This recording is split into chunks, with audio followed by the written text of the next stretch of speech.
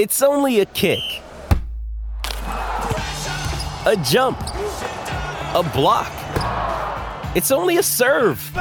It's only a tackle, a run. It's only for the fans. After all, it's only pressure. You got this. Adidas.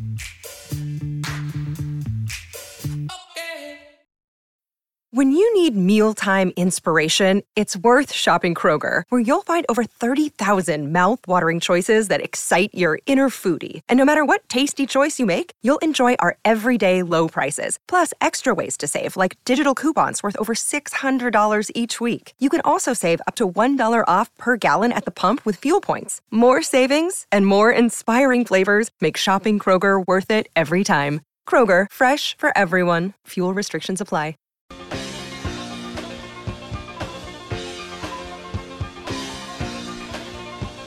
Good afternoon and welcome, everybody. This would be the Jeff Cameron Show right here on 93.3 Real Talk Radio and War Chant TV. Great to be with you on a Bozeman Wednesday.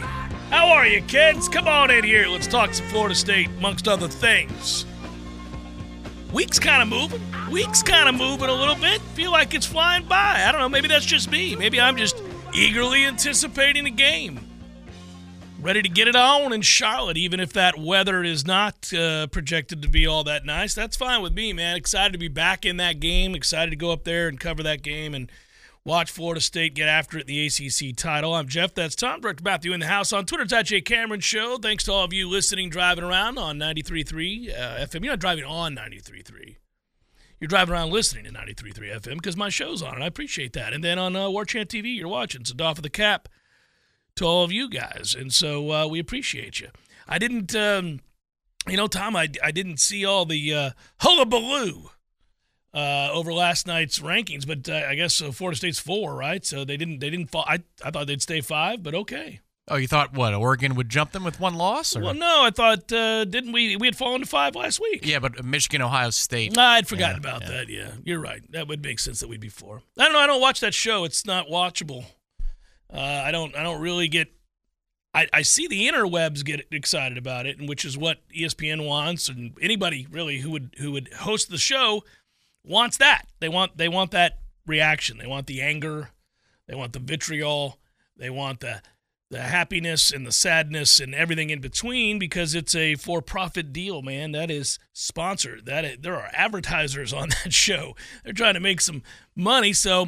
Like a lot of reality TV, they've got to infuse storylines and life in areas where there isn't any. So I didn't see it. I know we do a reaction, which is good. I mean, we got to pay attention to it. There are things that go on in the world that I don't care about that do matter. And so, anyhow, I got it. The royal we does a reaction. Yeah.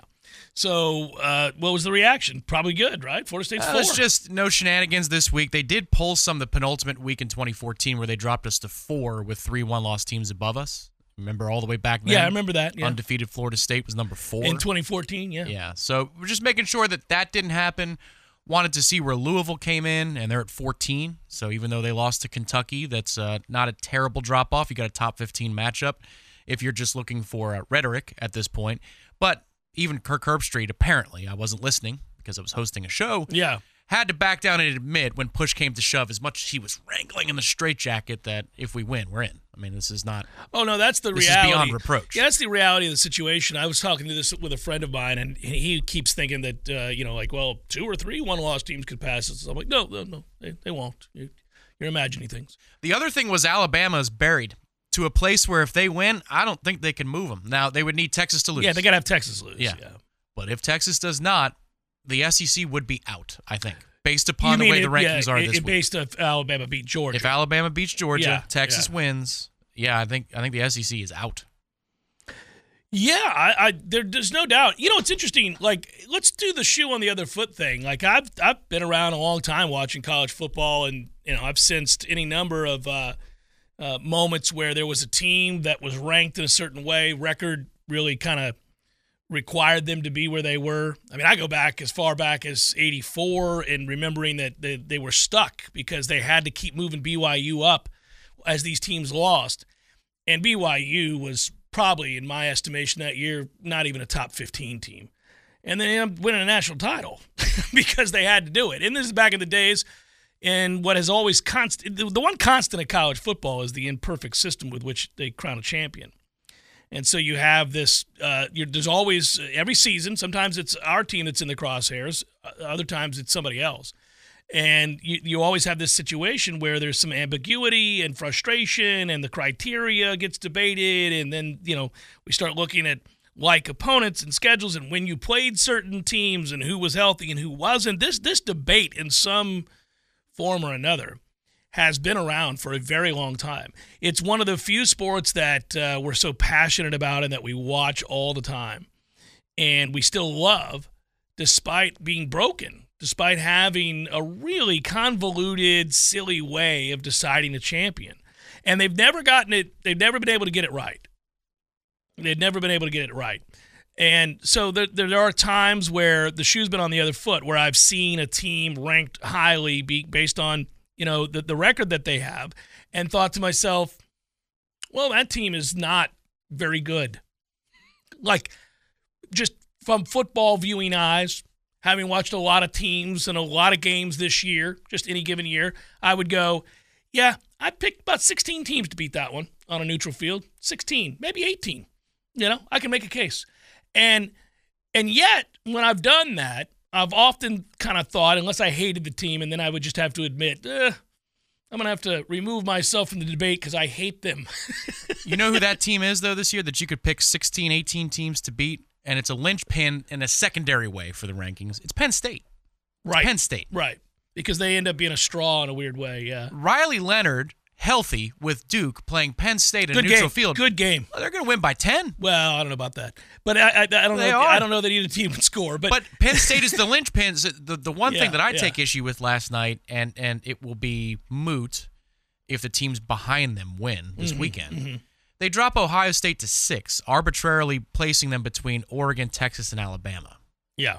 So you're telling me that really the resume that Ohio State has put together with their wins over Notre Dame and Penn State has them ahead of specifically Alabama, but you can't move Alabama through Texas.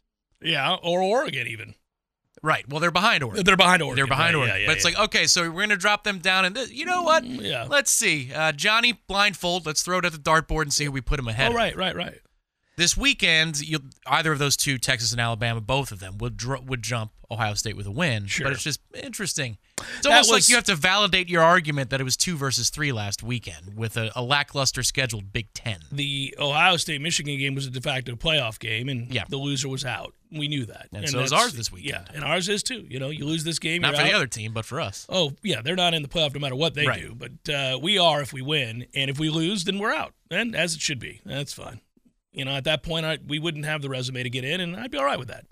Funny thing is, if we lost that game and Texas lost, and Alabama won, and Oregon lost, could get interesting. It kind of comes down to Ohio State the best and us. loss. Maybe Bama. We wouldn't fit in that category. We'd be in trouble. Yeah. No, but the win over LSU, as time goes on, it valleyed and it's back to its peak. That is one of the more impressive wins this entire season for anybody in the top 5. Because of the manner with which you won the game. I mean, I would say that, LSU could have done us bigger favors like they did a year ago when they went on to win the West. That certainly helped. I mean, it didn't help that they went on to lose and, they lost to Ole Miss, right? Was it Ole Miss? Yes. Yeah, they lost to Ole Miss. 85-84. Yeah, that wasn't a good idea. And they've had, I don't. Listen, Florida State has a very similar schedule to other teams that are in that grouping, right? It's not like when you look at strength of schedule, depending on which metric you're looking at, by the way, that differs too. Florida State's right there amongst the best in that grouping of teams out of the 6 that are there, right? So it's not like in some cases you look. Somebody had I think it was it Michigan for a time had the 111th rated strength of schedule, right? Yeah, that's a toughie. I mean, that's like I definitively think they're very good. But by all means, because they beat Penn State, who we agree that 20 teams could easily beat. Not good, yeah. Right. And Ohio State, and that's it. You don't know what Ohio State really is. Because what are you What are you betting on with Ohio State? Yeah. Recruiting rankings? Well, a win over Penn State and a win over a Notre Dame team that got trounced by a Clemson team. And they barely beat that team on the final play of the game, yeah. Louisville also beat the tar out of Notre Dame in the second half. We do this circular thing. This is what happens. But the argument that you're making for the Big Ten's superiority as a conference is weak. Oh, it's very weak. No, I would completely agree. Pac-12 is a better conference this year. You can make an argument, hell, the ACC is a better conference this year. You can certainly make an argument the SEC is, and so there you go. The biggest issue for the Pac is that Oregon blew the game against Washington. Because Oregon's resume, outside of Dan Lanning screwing up, that one game, is sterling. Oh, and Washington's is a lot weaker, but they won the thing against Oregon because Dan Lanning choked. So for Oregon, you've got what would be considered a good loss because it's on the road, and you get a chance to avenge that. And I think they will. And I think Oregon's one of the best 4 teams in the country currently. I do. And I could sit across from somebody and they might say I don't. I'm like, okay. This is where we're at. This is the frustrating. But Oregon has a stronger case than Washington, except for the fact that they lost to Washington. Yeah, absolutely. Yeah. The thing is that gets rectified. They play one another. I think what's difficult, what I don't like, and this would be hard to be a part of. I mean, I get it. That is a show that is hell-bent on, of course, being entertaining, much more than it is informative. It's really kind of about entertainment than it is being informative. And what I don't like is if you just outright state things that aren't true. Yeah, then we start getting to where you start crossing a line, or you begin to try to set precedent that's never been set in the many years now that they've been doing this, in order to cause sort of that alarmist reaction that you're looking for.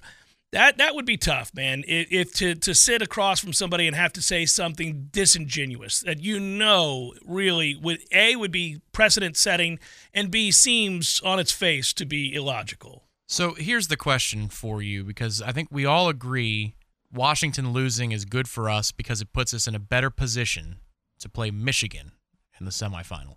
The goal is to get away from Georgia as far as you can. Yeah. I don't think any of the teams want to play Georgia right now, right? Get to Michigan as quickly as you can. Now, here's the question. If Oregon wins convincingly, and Vegas has it as a 2-score game, I think, this week. 13.5, was that right? Is it up to that No, money? 9.5. I thought it was 9. Yeah, 9, so 2-score game. Yeah. Let's say they win by 10 or 14. We get the job done. Do you think that they would move a 1-loss Oregon ahead of us again for the second time in 10 years, and we'd be stuck on 4 playing Georgia? And they would get a Rose Bowl matchup with Michigan and Oregon? Or do you think that we would climb to 3, go play in the Rose Bowl, go play Michigan, assuming everything else is chalk, of course, and then it would be Oregon versus Georgia in the Sugar Bowl? Could they move a 1-loss conference champion Oregon above us? I don't think so. I mean, there would be. So this is the funny part about the discussion. Because here's where it matters. The semifinal matchup matters greatly. Well, we get into a lot of times this discussion, and we can phrase it a lot of different ways. You can get into best as opposed to deserving, and you can get into what's earned as opposed to what you think is the reality of these two teams as they're currently constructed. Boo said the word best last night, which is not true. Right. He says they're tasked. Right? Is that what he said? They're tasked with picking the 4 best teams. That's not what they're tasked to do at all. But this is where it gets difficult, because there have been plenty of years where I've thought at the end of the year there were teams that had 2 losses that were better than an undefeated team. But the games have to matter. The games have to count for something. And, admittedly, take Florida State for example, and let's say that was Texas or somebody else that's in this debate. Right. So the Texas was this thing, and then they're not because they're missing their best player. Right. So let's just say that's not us. That's somebody else. Yeah. You and I would be sitting here in the break room having a cup of coffee, and I'd say, well, we both know Texas is not the 4th best team in the country. We both know that, unfortunately for them, they've lost a lot of players, had a bevy of injuries on offense. Quarterback is out for the year. We know they're not a top 4 team.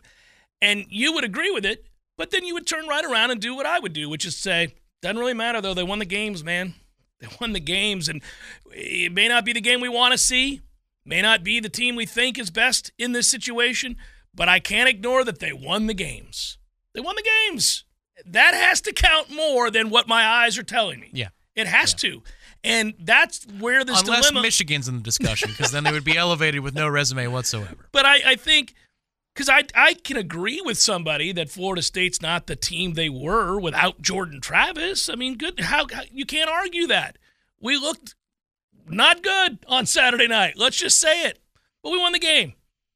And they won the LSU game. And they won the road Clemson game. And we're the only team to beat Clemson on the road. And by the way, that win now looks really good. Clemson won out. They got it together. I mean, when you look at their offensive and defensive efficiency ratings, they're a very good team. So, I mean, we can go on down the list here, but you and I would say that about another team, and we would agree upon it. But then if Texas had wins at that point over LSU and Clemson on the road and whatever, you'd go, well, I mean, golly, dude, they won the games. Well, the other part of the discussion here in this hypothetical is I would say, let's call it Oregon is the team instead of Texas. Mm-hmm. I know Bo Nix got hurt and these other guys, but that defense can play. That's what I would say about Florida State, because as we approach Saturday, the more I'm thinking about this game, it's hard to turn the page from Florida.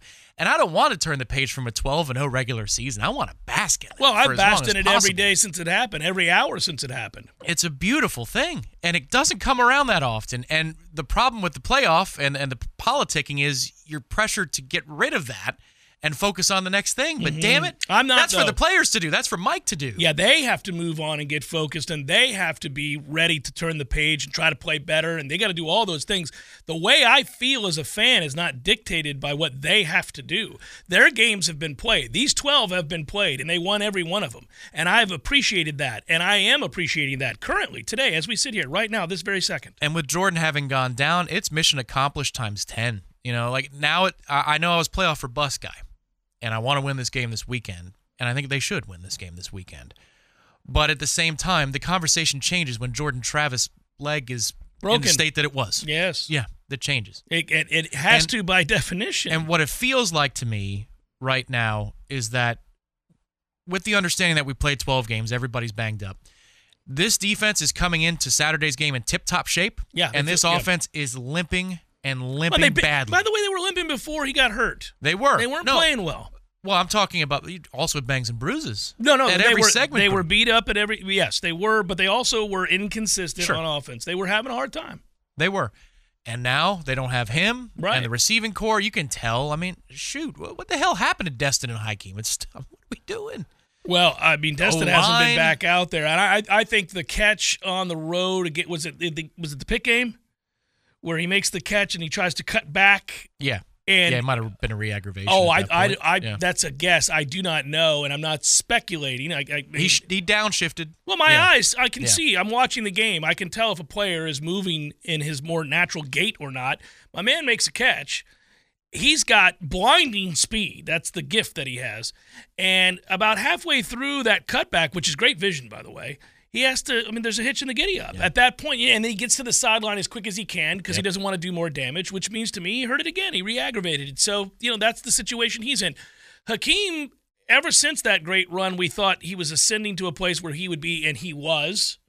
He would be an integral part of what they were doing. They went to him on a key third down. He was a guy that you were beginning to see emerge.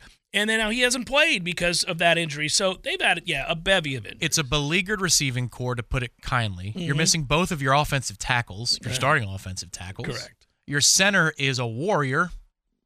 Starting quarterback's gone for the year. Your starting quarterback's gone for the year. Yeah. Other than that, you're perfect. Oh, wait a minute. Jaheim Bell. I'm sorry. Not other than that. Jaheim Bell is operating at less than 100%, to put it mildly. I haven't thought he's looked right in a long time. This group is limping left and right into Charlotte, but the defense is like, they're doing the showmanship thing in the ring. Like, come on, I got some more. Come on, what you want? Yeah. And so it's a very interesting dynamic because this is a game offense that they're going to be playing.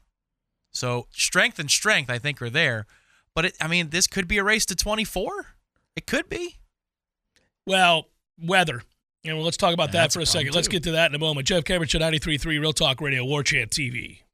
Passion, drive, and patience. The formula for winning championships is also what keeps your ride or die alive. eBay Motors has everything you need to maintain your vehicle and level it up to peak performance. Superchargers, roof racks, exhaust kits, LED headlights, and more. Whether you're into speed, power, or style, eBay Motors has you covered. With over 122 million parts for your number one ride or die, you'll always find exactly what you're looking for. And with eBay Guaranteed Fit, your part is guaranteed to fit your ride every time or your money back guaranteed. Because with eBay Motors, you're burning rubber, not cash.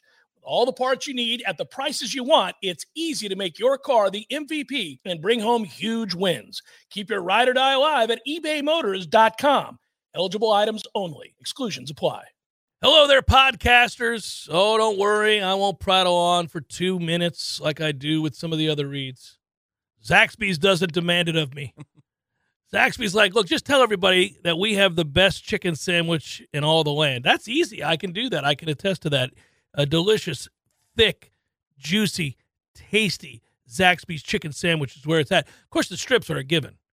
You like the strips. We get the strips on game days. The platters are lifesavers. Mm-hmm. If you're going to a pool party, say, this summer, and what do I bring? Just bring a beer, giant thing. No. And Zaxby's. Worry about the beer. You bring the Zaxby's, you're going to be the hero. Just make sure you get all the sauces, too. They've got like 97 sauces, and they're all delicious. I don't know if you guys know this. There are 27 Zaxby's in Tallahassee alone.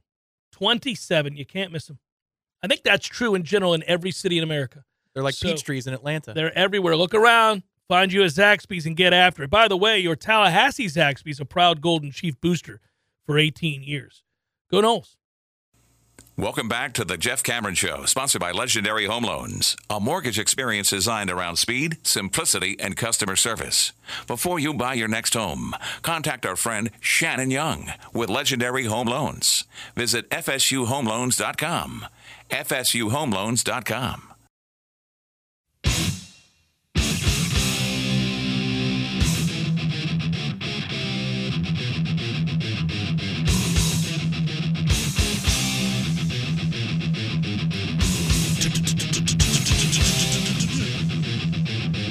And that weather is going to be interesting. Whether you think it's going to be a huge, offensive show or defensive war, note this. If we get that cold and that rain, I don't know that either offense is going to do a thing.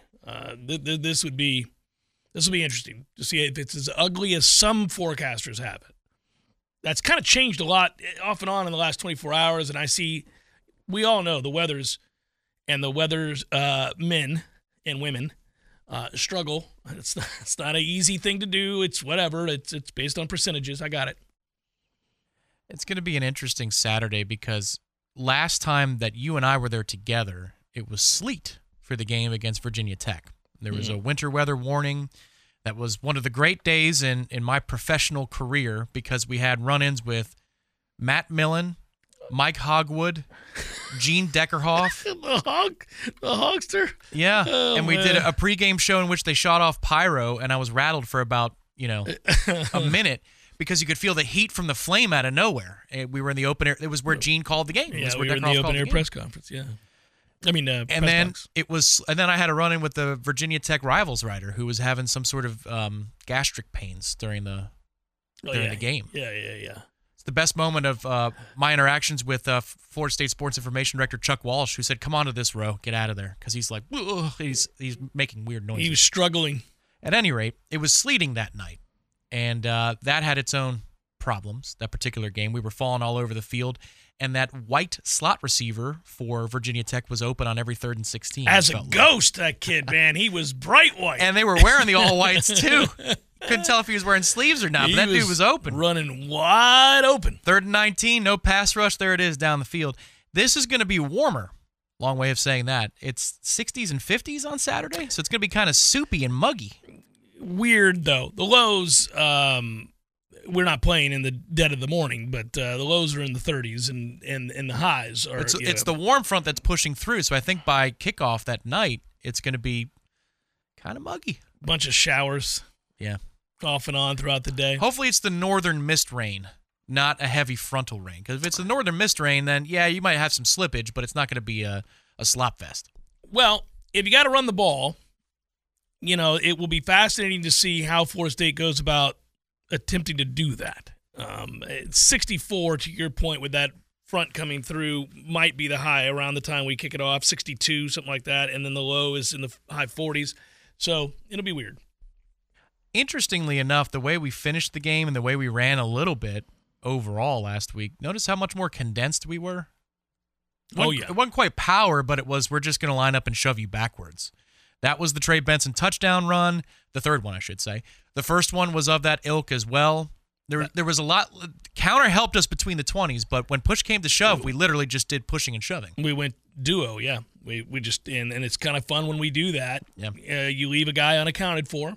Running back has to make sure that guy misses. And you can do that if Trey Benson has a jump cut. It's 17 yards to his left. It's really pretty incredible. That run, though, watching the right side of the offensive line, I think there are 3 tight ends on the field in that particular formation. That's the here comes a mauling. And Marquiston, I was critical, but on that particular play, outstanding work. In order for him to achieve the first down, which was obviously the largest goal of that play, we just caved in that side of the Florida offensive or defensive line, rather. Well, let's be honest. I think we've wanted to see that before. We've wanted to see that before now. We've done it a few times this year, and there are these moments where you like, oh, it's possible. Now, most of the time, those are late in games, and we've worn them down, gotten to a place where you can get away with it. Early in games, we don't do a good job with that. Somebody blows it up. Somebody misses a block. Somebody gets beat. And that's, again, that's not an elite offensive line we're dealing with. But they have figured out a way to kind of hang around and patchwork it together until you get late and you've got, that's the part about Florida State's defense playing so well, is that you get so many at-bats. And eventually the opposing defense is the one that's worn down. And they've played all right. They've won their share of one-on-ones. They've stopped the third and shorts. They've done all of the things that frustrate us as an offense and frustrate us as fans. But by the fourth quarter, because their offense has not been producing a lot throughout the game, meaning the opposing team's offense, they're worn down. They've had to punt it back to us, and Florida State's found a way. And they've done so throughout the first 2.5 quarters, oftentimes, maybe not solely, but pretty close to it, 70% of the time, in the passing game, only to set up the run game later on. They just haven't had any stretch of time where the quarterback has made a defense really pay by keeping it. And it's been interesting to me with the read options. They don't keep. Jordan didn't a lot until he got hurt, unfortunately. And then, obviously, Tate had some opportunities in this game and did not. I don't know if that's a byproduct of nerves. I don't know if they've been mandated not to run because they're worried about injury. I don't know what it is, but there are yards to be had there. You cannot, period, be, period, worried, period. Not this anymore. Weekend. There's no chance. Really, frankly, this is probably your ceiling here. Go get this win. And what I mean by that, I don't mean long term. I just mean this year with all the injuries that you have, you're probably going to have a real hard time blocking it up against any of the playoff teams you face. This could be it. This could be the one. Go get your championship, man. Go get your ring here. Go get your ACC championship. Go 13-0. It's just funny. Defense wins championships is an old mantra, and it's still true a lot of the times. Modern football, not as much as it used to be. Right. One of the great examples in recency, but this is going now 8 years ago, was the Sheriff. His final Super Bowl. The defense carried his lifeless body. One more time. One more time for the Sheriff. One more time. We got you. To the point that Cam Newton doesn't want to dive on a live football. Well, that was something. That's what that defense was all about. But if Jordan was healthy for this weekend, the defense wouldn't have to win us this ACC championship. No. And maybe they still don't have to because Louisville will give up some things. But I really think if you're trying to envision a path, I know you're doing the report later today, the Warchant Report, just trying to pick the score and play the game out after watching what Louisville is, they're going to have to do the job, man. It's going to have to be 60-40 in the tug of war from the defense to get the job done, I think. And meanwhile, in the backdrop of all of this, the fall transfer period is December the 4th through January the 2nd. And we've got a game to play this weekend that we're all focused on, but December the 4th is nearly upon us. And players can officially enter the portal on that date at midnight, December the 4th. And guys have already declared, we just saw it. There are guys around the country that have declared their intentions already to enter the portal. And by the way, we already saw another aspect of this. It's a free-for-all for Texas A&M players because their coach was fired. So if your coach is fired or leaves, you can immediately head for the portal and be picked up. So it's fascinating to see, and we had this discussion yesterday on the show on Headlines. Corey was stating at first, and it's easy for us all to be overzealous and say that we want 15 portal players or 14 portal players, but I was saying there ain't going to be 15 portal players or 14 portal players. I'm not sure there's going to be more than 5 portal players. Maybe. Now, there are circumstances. They brought up a good point. If a Keon Coleman is going to fall into your lap, and you're talking about a difference maker of that magnitude, I mean, Keon basically kind of won the LSU game for you. So the impact is real. If we're talking about a player that is a WAR of 1.5, you maybe got to go get a 1.5 WAR player, right? I mean, that's an extra win, maybe 2. So, gotcha. But short of that, I just think that you're going to concentrate on retention, which would be, to me, my guess, Farmer and Peyton, a huge part of that retention. Yeah. Probably the biggest part of that retention would be my guess. And then from there, I mean, I don't know what Daryl Jackson's situation is. I'd ask Daryl if he'd like to play a third game here, assuming that we go the distance. But, yeah, like to play a third game in the Garnet and Gold? Yeah. Well, worst-case scenario, if Florida State is to fall Saturday, could you play a game, Daryl? One game for us at some point? Well, at that point, if he shut it down, I wouldn't mind because that would really... Oh, you're talking about the bowl game. Yeah, I'm just talking about sticking around for a game that matters, right? Yeah.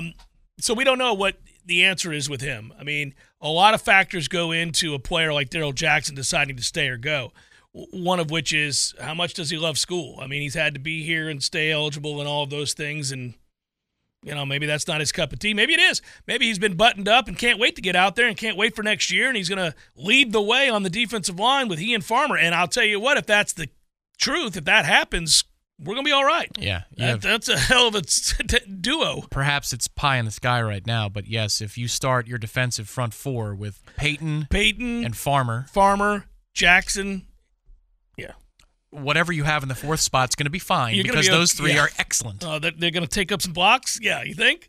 So you'd be all right there. And listen, Malcolm Ray's had a good year, so he'll be back, and you're going to be all right there. You got to, I'll be curious. Coaching staff will tell us the areas with which they think they've gotten away with something, where they think they're weak and they've been able to mask it. And so let's see by who they do target in the portal what the coaching staff is telling us. Now some of what the staff is telling you when they go after somebody is that they already know some of their own are going to be entering the portal. And that's another thing we have to look at. We always look at it from the standpoint of who's on your roster that we can steal because we're kicking ass and you're not. Like every year, poor South Carolina lines up in the fetal position when December rolls around. I mean, they're just in the shower trying to get clean. They're about to get abused again. Every year, you're like, you know what? He's a good player, wasting his time with your sorry-ass program. Come on down. We'll take him too. So there's some teams that just know we're about to get raided. And Florida State's done such a good job of it. But because Florida State's done such a good job, and this year is backing it up with an elite recruiting class, the writing will be on the wall for many players on this roster as well. Agreed. I just think if you have a set amount of resources, let's call it a budget, if you will. Yeah. If you have a budget for this particular offseason, I think long-term needs are more important than short-term needs, except in the scenario by which a Keon Coleman, like you're talking, becomes available. Name the position, whatever the position is. But if you have that type of an impact player, you better listen. You'd be doing your program a disservice to not make a competitive offer. But this year, the stars were aligning properly in terms of retention, what was going on around you at different programs. I think it's time to turn the keys over a little bit to the homegrown guys, to the high school guys. Like, for example, it's going to suck to not have Akeem Dent next year. I'm willing to let KJ Bolden try as a true freshman to see how he can do. Yeah. I don't know that I need to go get a rental 1-year safety. You went and got a 5-star player. Yeah. Like, you got Shaheem. He's in year 3. Okay, that's one half of the equation. I know you like to rotate 3 and 4 guys. You got Conrad Hussey, a lot of exposure this year. We'll see what he develops into. But I don't need to go get a free agent. I've got KJ Bolden. Let's sink or swim with the 5-star that we stole away from Georgia, please. Because you don't want to piss off those kids, year after year if you're coming in with a high-level safety or a corner or a receiver.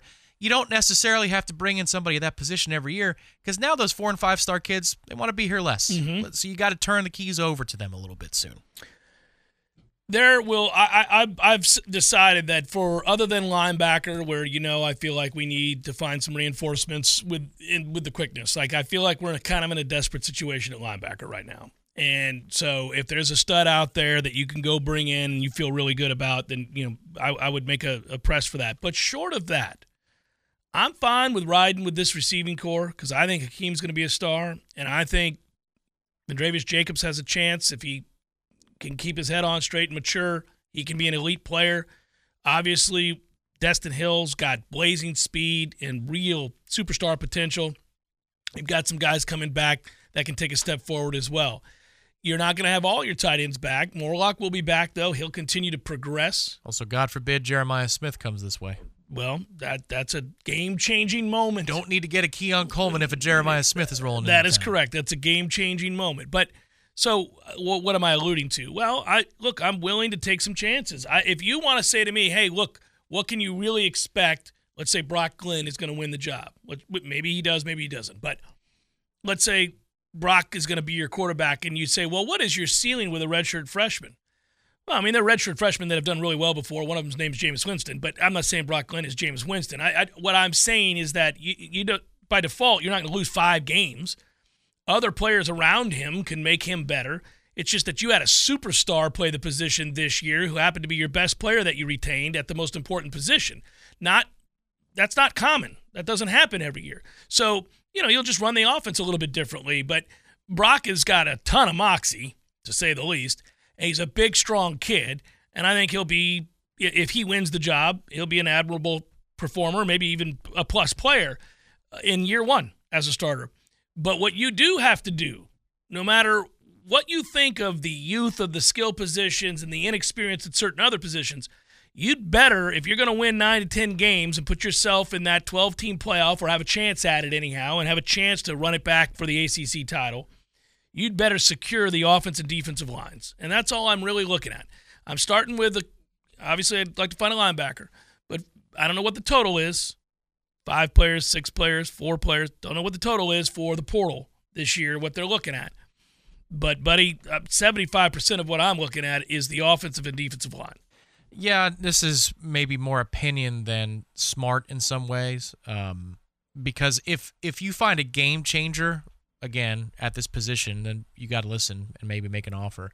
I hope they don't go get a quarterback in the portal. No. I hope they don't. I mean, it would have to be a bona fide. Yeah. Like, okay, KJ Jefferson went in the portal today, but then he went back on social, said, I haven't made my decision yet. Right. Nice way to get more phone calls to come your way through back channels there. If that's a kid that's available, maybe.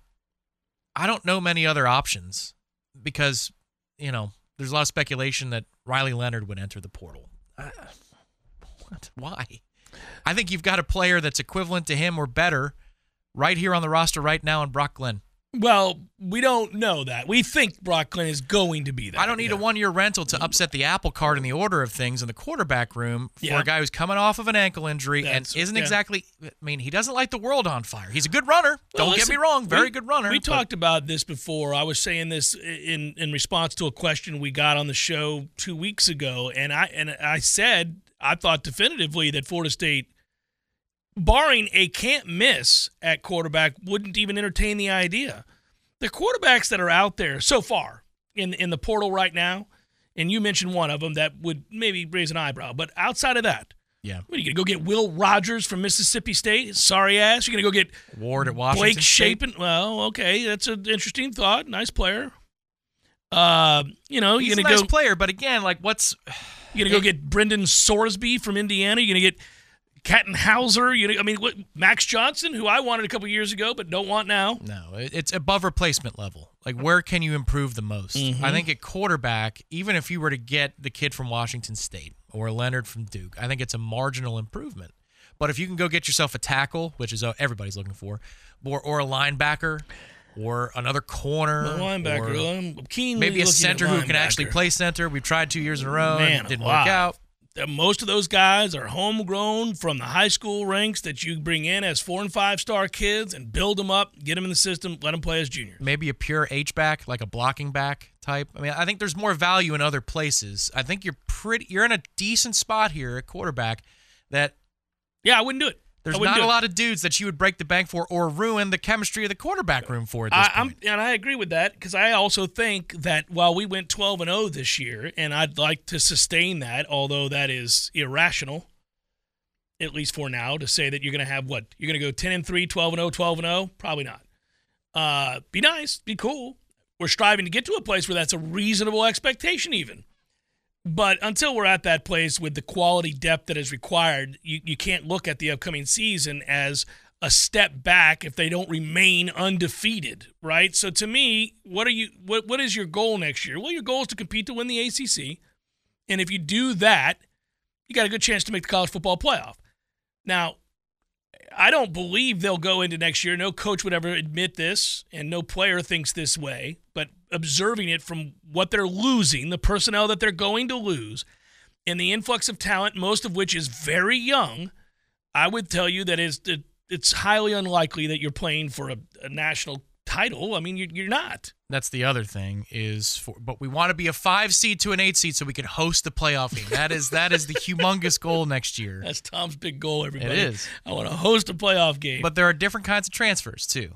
There are grad transfers, multi-year transfers, and the multi-year transfers. Yeah. We want the multi-year kind. Oh, yeah. Find me the stud linebacker who's sideline to sideline and is a little bit crazy. I feel uncomfortable with him when I'm in the same room, but has 3 years to play. Sure. Like, in a sense, Keon Coleman would be nice if he had a clone that you could go get him again this offseason. But really, if you're only going to get one season out of him, would you break the bank and use the budget on a player that what's it going to do for you? No, Get you from 9 to 10? No, you're building it back up. You've got to find a superstar that you would say, okay, I didn't expect to spend here, but we got a chance at. And the guy you name is on the lips of every college football fan in America. Like, they're going to grab that guy, huh? Well, that kid calls Mike because he wants to play Mike's offense. And there is a very distinct possibility those calls are happening. It's the Jeff Cameron Show, 93.3 Real Talk Radio, War Chant TV. With threats to our nation waiting around every corner, adaptability is more important than ever. When conditions change without notice, quick strategic thinking is crucial. And with obstacles consistently impending, determination is essential in overcoming them. It's this willingness, decisiveness, and resilience that sets Marines apart. With our fighting spirit, we don't just fight battles, we win them. Marines are the constant our nation counts on to fight the unknown. And through adaptable problem solving, we do just that. Learn more at marines.com. The Jeff Cameron Show, brought to you by Orange Theory Fitness. 2 Tallahassee locations, Midtown on Thomasville Road and Northside in the Village Common Shopping Center. Online at orangetheoryfitness.com.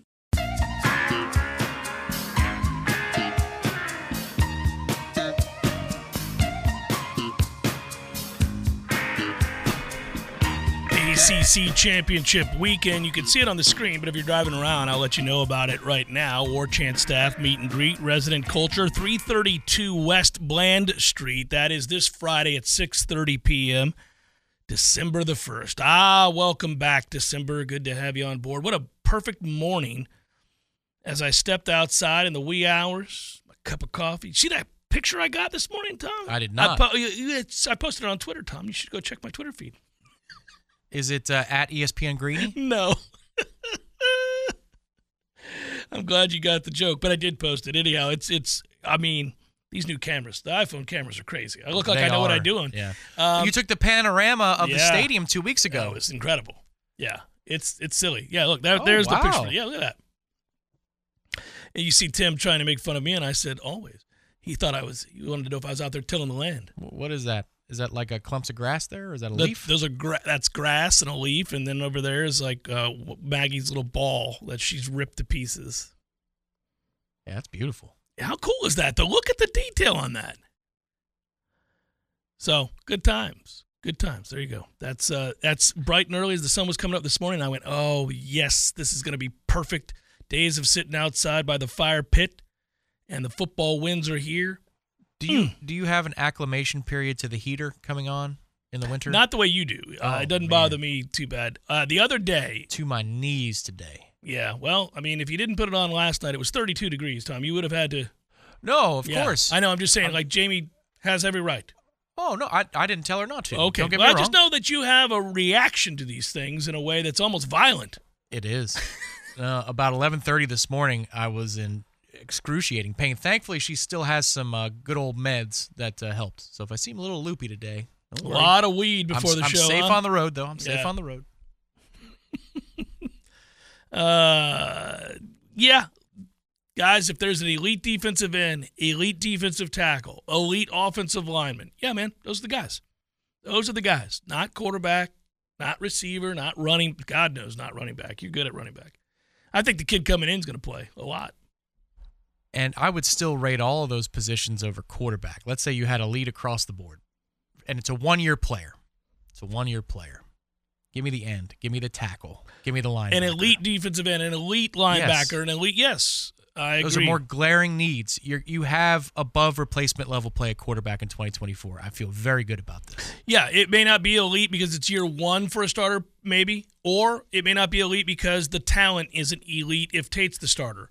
Some might say that's a knock. It's not really a knock. It's a fair evaluation. Tate hasn't shown you anything that he's elite. Nobody would argue that he is. There's no evidence of that. Now, maybe he becomes it, but you could say he was disappointing on Saturday, and people would kill you for it. But I have said he was disappointing on Saturday, and they can be as pissed as they want to be. But I'm right, he was.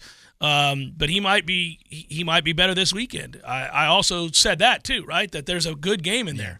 There's a much better version of Tate than the one we saw Saturday. And I think also when the game is playing out, and I think Ira brought this up in the phone interview on Monday, but it's right to say that when you have 3 plays in the first quarter, one of which is Trey losing his mind. It was really difficult to get into any sort of rhythm. And then once you figured out that they weren't going to really move the ball. That's the point. At that point, it's, all right, what's the race to here?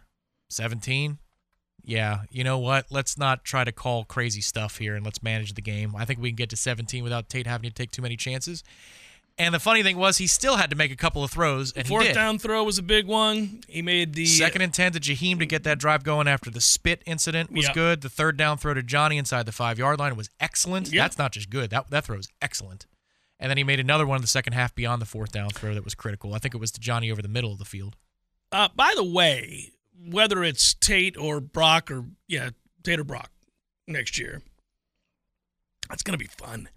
I mean, just really quickly, Aviva Stadium, Dublin, we'll be there. We're in talks to have an announcement here in the not-too-distant future about some things. I'm in touch with my friends in Ireland. With a fun callback, too, which could be really cool. Yeah, really cool. And then it's, look, man, Memphis comes here, Mike's old team. That'll be good. At Notre Dame, that'll be good. That's by the way, that game is already set. That is a Saturday in November the 9th, that we play Notre Dame. Mm-hmm. Nice crisp weather there. Don't care about Charleston, but we've got, of course, Florida here and Clemson here. Can you do the Charleston? We're at Duke. But you got Miami on the road. You're at SMU, and you know what? Send me to Dallas-Fort Worth anytime. Love that place. I'm going to be all right. We got Carolina coming in. Cal coming in. It's going to be a fun year. Hour number 2, forthcoming. Stay with.